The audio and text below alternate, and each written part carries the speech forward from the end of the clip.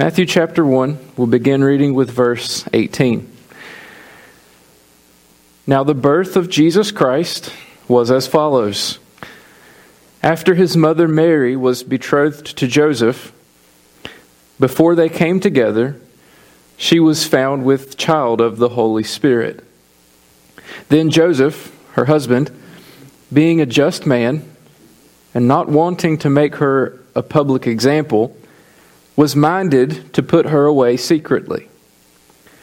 But while he thought about these things, behold, an angel of the Lord appeared to him in a dream, saying, Joseph, son of David, do not be afraid to take to you Mary, your wife. For that which is conceived in her is of the Holy Spirit. And she will bring forth a son, and you shall call his name Jesus. For he will save his people from their sins. So all this was done that it might be fulfilled which was spoken by the Lord through the prophet, saying, Behold, the virgin shall be with child, and bear a son, and they shall call his name Emmanuel, which is translated, God with us. Then Joseph, being aroused from sleep, did as the angel of the Lord commanded him, and took to him his wife, and did not know her till she had brought forth her firstborn son, and he called his name Jesus. Would you pray with me? Father, we thank you for your word. And when we come to these passages of Scripture this time of year, familiarity can be our enemy, can cause us to gloss over the truth that is found in your holy, inerrant word. So, Lord, this morning I pray that you would make your word live to us. Open our eyes that we may see, and our ears that we may hear. And give us hearts that are tender and open to receive your truth. And perhaps for some even to receive the Christ of whom we speak. I pray that your Spirit would work in our hearts this morning, and that your work through your word would be accomplished. In Jesus' name, amen. Similarly to how Luke begins his gospel, though perhaps not as eloquently, Matthew insists when he begins this record that it is just that. It is a record. These events are historical facts. He begins simply with this phrase, now the birth of Jesus Christ was as follows. This is how it happened. Just like Luke spoke of eyewitnesses that led to his writing of what he says an orderly account, that, as he said to Theophilus, you may know the certainty of those things in which you were instructed. So when we come to passages like this, especially at this time of year, and we hear the Christmas story, as we call it, over and over and over again, we must be careful to remember that these things are true, that this happened. Especially so in a world where the story or the narrative about the birth of Christ is blended with other stories. It's almost humorous to be listening to Christmas radio, which of course we all do this time of year, right? Everybody's listening to 99.5 right now, right? No? Okay, it's just me then.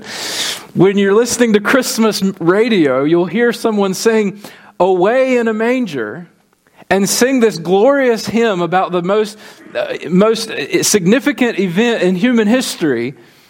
And when that song comes to an end, we're led right into Frosty the Snowman was a jolly, happy soul.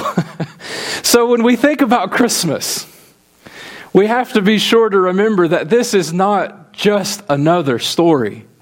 This isn't Rudolph the Red-Nosed Reindeer. But these are facts, historical records that are written for us in God's holy word.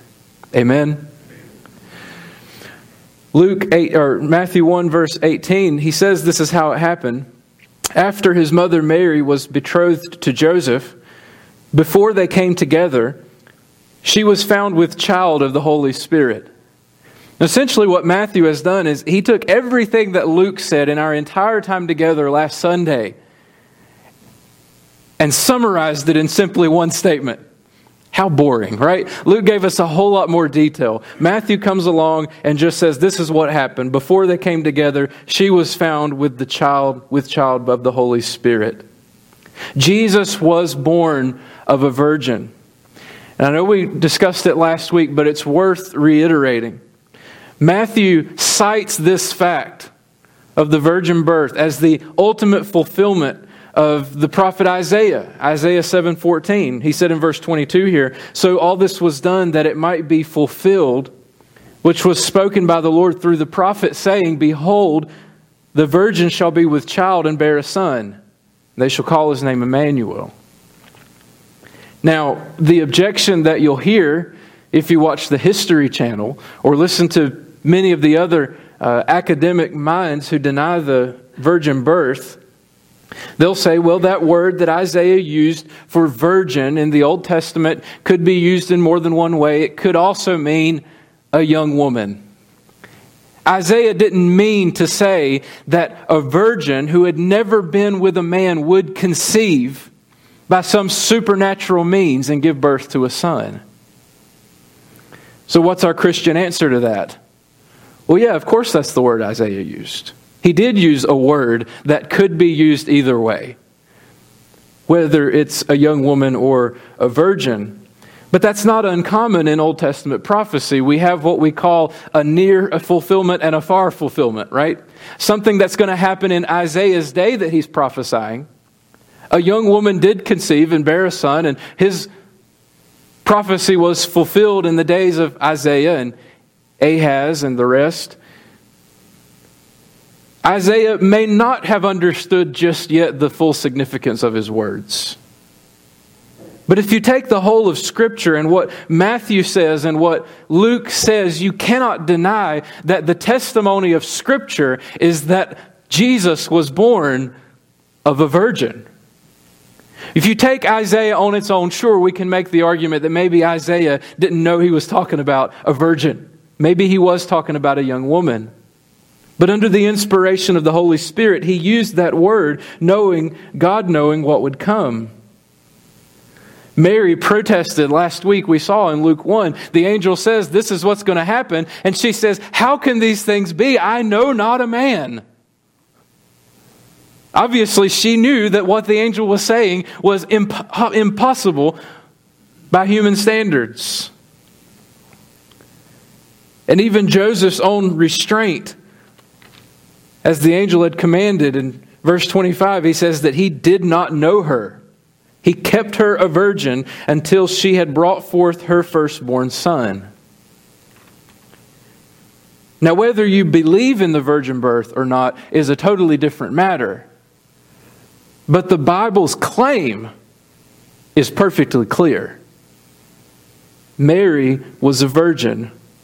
She conceived of the Holy Spirit by the power of God, and Jesus, her son, was born. You can choose whether you want to believe it or not, but you can't say the Bible doesn't teach it. It's clear. And really, if you believe everything else that the Bible says about Jesus, it's really not a stretch to say that he could have been born of a virgin. If you really believe that Jesus is the eternal Son of God, that he has existed for all of eternity in perfect fellowship with the Father and the Spirit, and that he is the agent of creation, that he is the one through whom God made the worlds, that he's the one who formed the human body, that he's the one who created Mary's womb, it's really not a leap, is it, to say that He could have created for himself a body and been born of a virgin. He took to himself a human nature. And then there's Joseph. What a guy. I talked to Dan Merritt this week. He preached this passage last Sunday at another church, and he was telling me the title of his sermon was The Forgotten Man of Christmas. And I said, who, Jesus? He said, well, that too. But Joseph gets overlooked a lot. But verse 19 says, Then Joseph, her husband, being a just man and not wanting to make her a public example, was minded to put her away secretly. We learn a bit about Joseph just from that verse. We should explain, though, that he's described as her husband. Well, which is it? Is he her husband, or are they engaged? Well, betrothal was as binding as marriage. They just didn't live together. They didn't consummate the marriage until the wedding. It was a legally binding agreement. You had to take out divorce papers if you wanted to break off the engagement. Some of you are really glad that that's not how it is now. But a legal divorce was necessary to break off this engagement, to break off the betrothal. And to be unfaithful during your engagement, to be unfaithful during a betrothal, was just as serious as committing adultery after your marriage is consummated.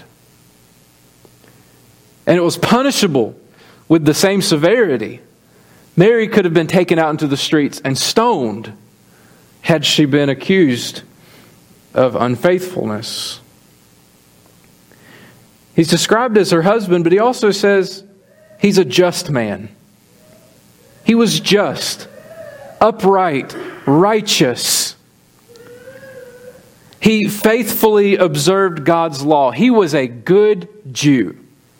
He lived in accordance to God's word. As far as he knew, Mary had been unfaithful. I mean, you really think about how hard it must have been for Mary to try to explain this. She went to be with Elizabeth for 3 months. She comes back. She sees Joseph. By that point, it's becoming obvious that she's pregnant.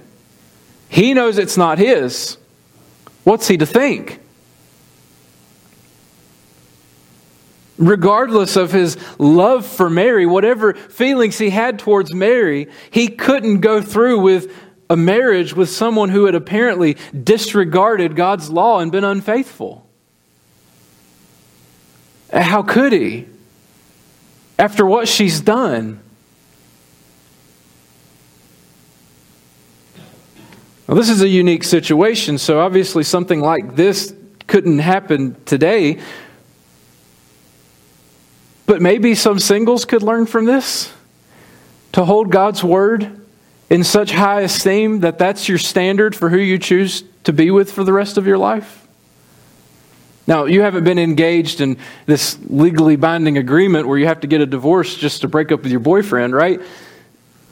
But God's word and how well that other person lives by it should be the standard you use when you choose who you're going to live with for the rest of your life.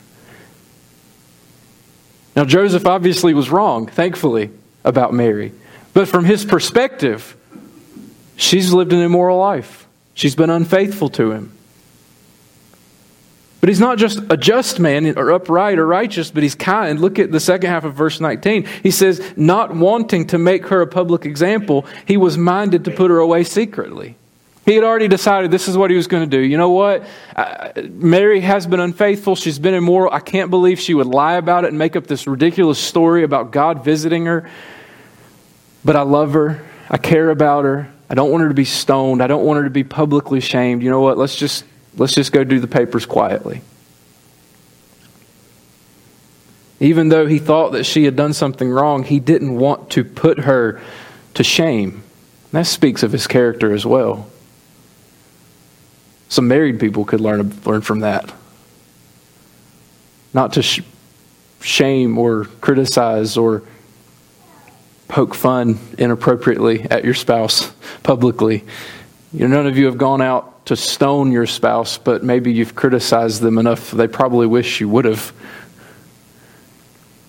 We can learn from the kindness of Joseph.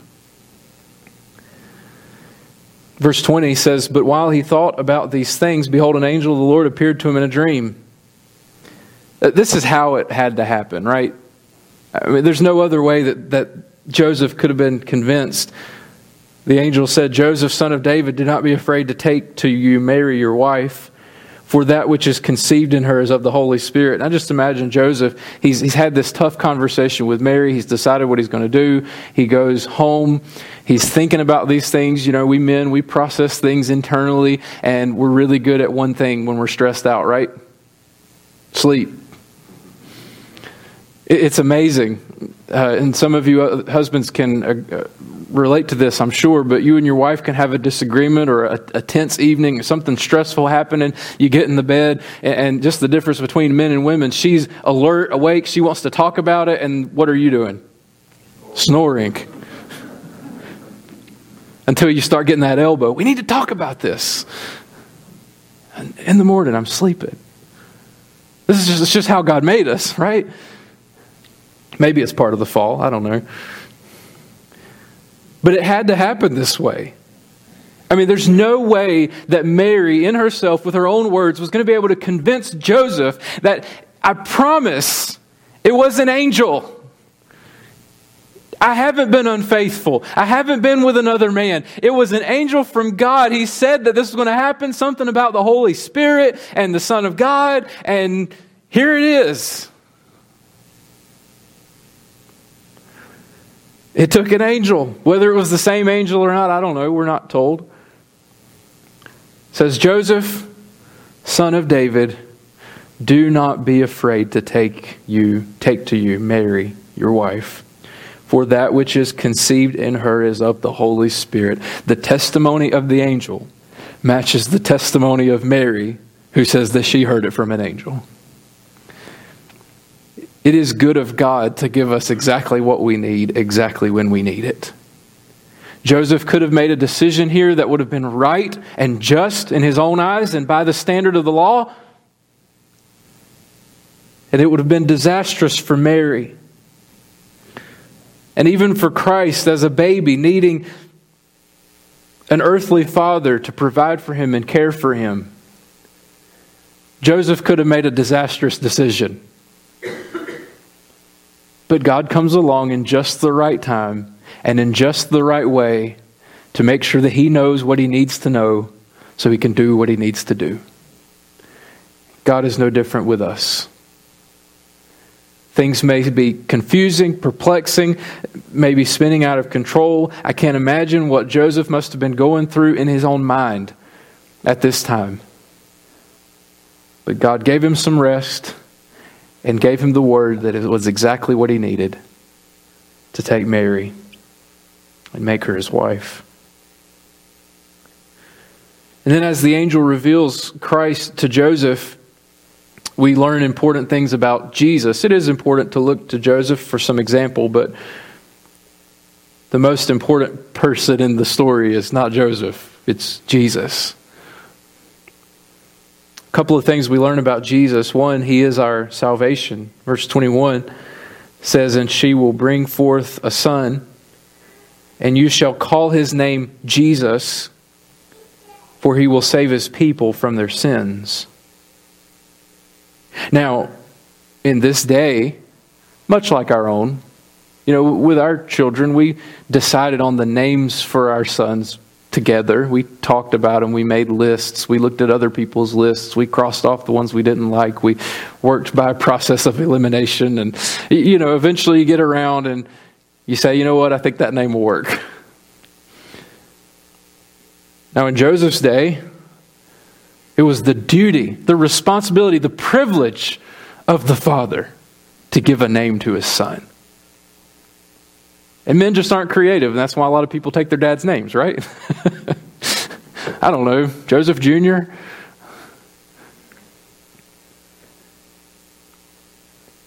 But this responsibility, this privilege that Joseph had for his own children, God, in a sense, takes that away. Joseph doesn't have the right to name this child. Why? Because he is not this child's father. Joseph will care for the child. He will provide for the child as a father. But God is his father, and God tells him what his name shall be. His name will be Jesus. The Old Testament word is Yeshua, Joshua. The Greek translation of that, Jesus, Jesus. The Lord saves. What a name. The Lord saves. Why did he call him Jesus? The Lord saves, we're told. For he will save his people. He will save his people. This is the expectation of Israel. We've talked about it before, but it's worth talking about again. Joshua, he led the people of Israel into the promised land. Yeshua was their leader. He was their helper. He was their deliverer. He brought them salvation by conquering the Canaanites and leading them into the land that God had promised to them. Just like Joshua led them into that land, so the Messiah would drive out their enemies and restore them to their inheritance. That was what they were looking for. This new Joshua to make things right, to restore to us what we have lost, to be our Savior. And that's not far off from the expectation that the world has of God today, right? We expect Him to be our Savior from the things we think we need saving from. I think it was Dane Ortland that I heard say the last week or two that we think of Jesus as just a nicer version of us. Our picture of Jesus, he's just like we are, except higher up on the scale. He's nicer, he doesn't sin, but he thinks like we do. We hear about Jesus at Christmas and we think of Him coming to deliver us from oppression, poverty, greed, racism. Jesus, deliver us, save us from these terrible politicians. Fix our world. We expect Jesus to make the world and save us, to make it into something that we think it should be. That's what the world looks for in Jesus. Listen to, again, Christmas radio. That's what the expectation is. We think of ourselves as good people who are just victims of a broken world, and we need a Savior who can come in and fix our world, can give us back our land, so to speak. But the deliverance, the salvation that Jesus brings is not some physical deliverance to make our lives better on earth. His name shall be called Jesus, for He will save His people from their sins. He will save them from their sins. I have a friend who's a pastor, and he did some interviews for a radio station who wanted to do some question and answer times with a local pastor. And he said that he's heard a few of them played back on the radio station, but one that they haven't played yet was when they asked him, why do bad things happen to good people? And he said, they haven't played my answer back, and I think I know why. And I said, well, why? What'd you answer? He said, well, the short version is, there are no good people. I guess that one doesn't draw in listeners to the radio station. But it's true. We're just good people. We're victims. The world is bad. The world is broken. People have done us wrong. We need Jesus to come and fix it for us. No. Your greatest need, your greatest problem is you. Your own sin. I won't just throw that at you. Listen here. My biggest problem is my own problem with my sin. Charles Spurgeon, that preacher of the 1800s, said, "This first link between my soul and Christ is not my goodness, but my badness. Not my merit, but my misery. Not my standing, but my falling. Not my riches, but my need." He comes to visit His people not to admire their beauties, but to remove their deformities. Not to reward their virtues, but to forgive their sins. We need a Savior, but it's not because we're good people in a broken world. We need a Savior because we're broken people who love our sin. All we have to do to know that we're not good is to look at the law of God.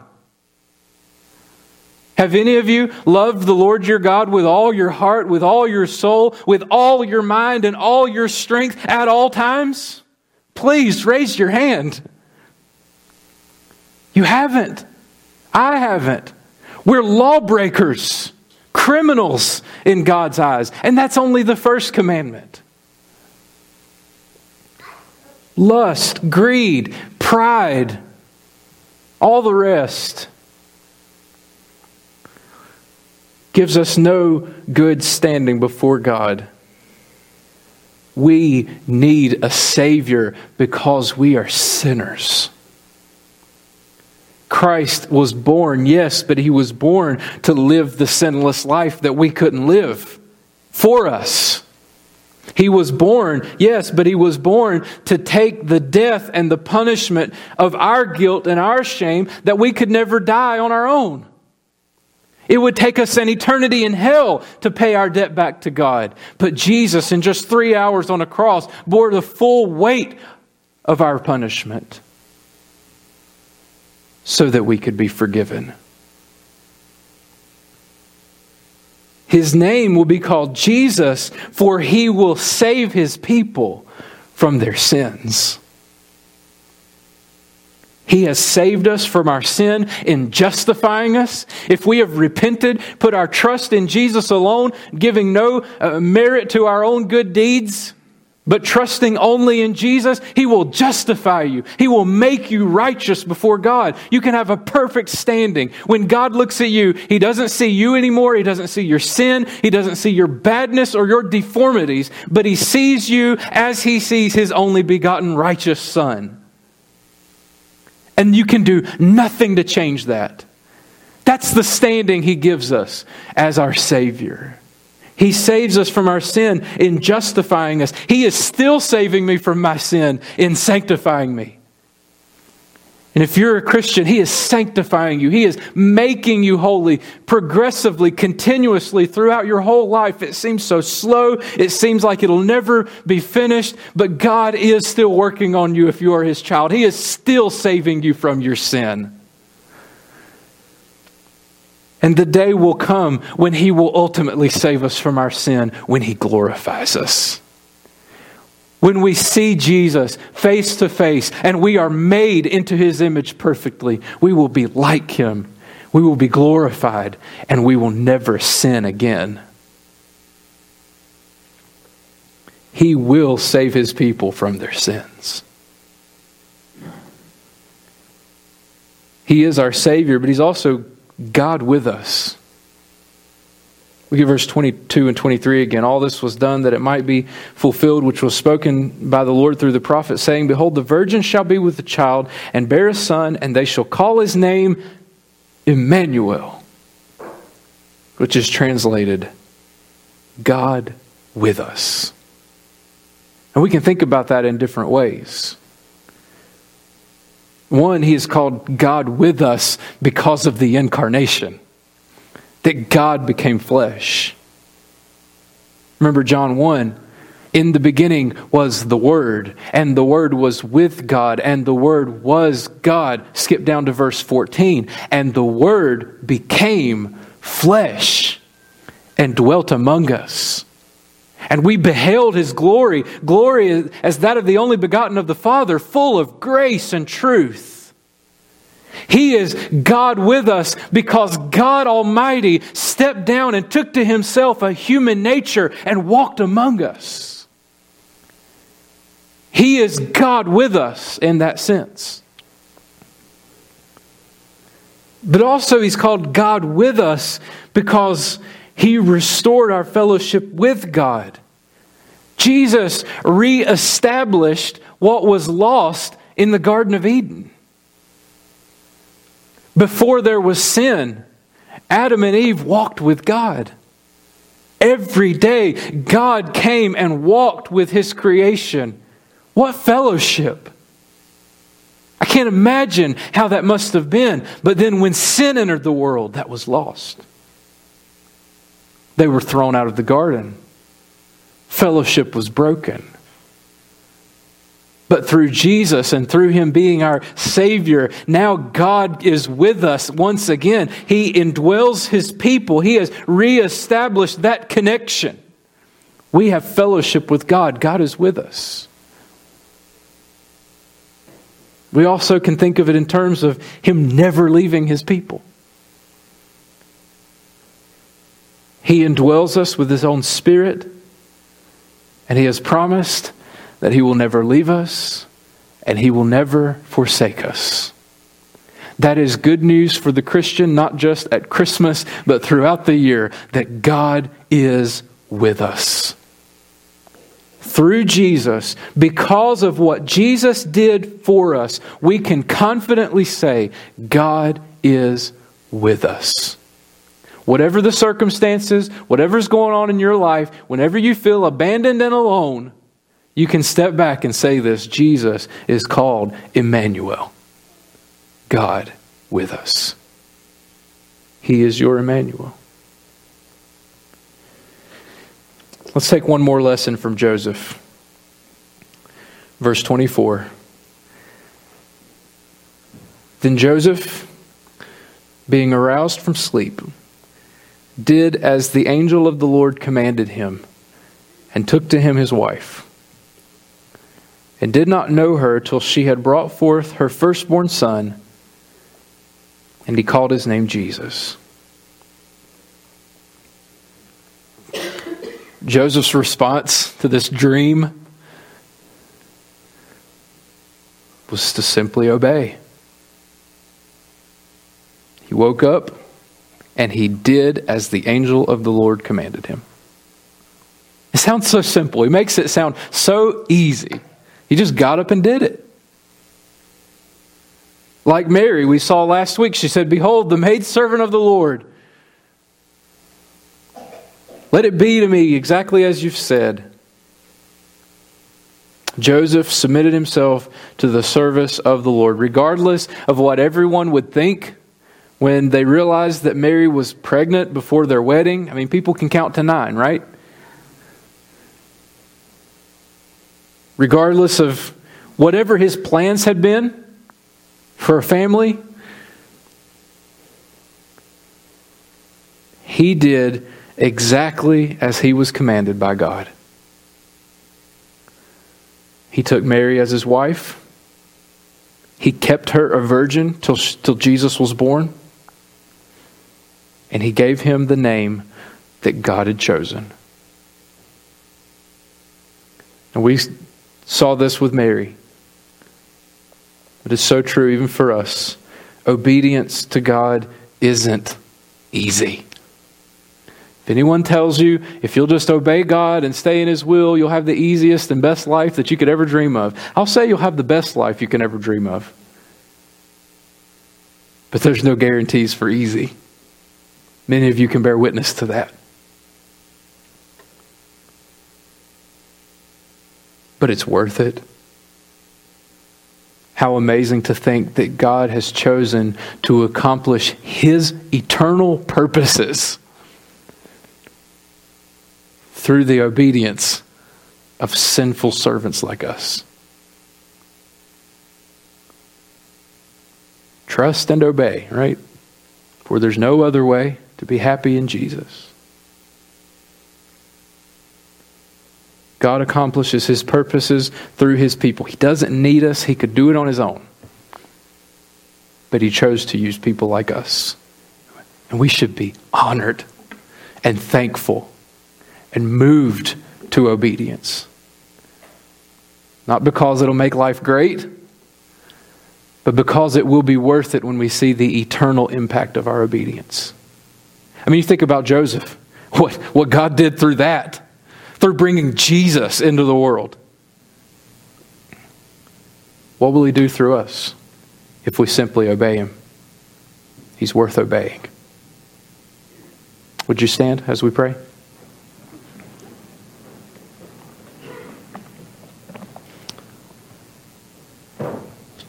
God, thank you again for your word.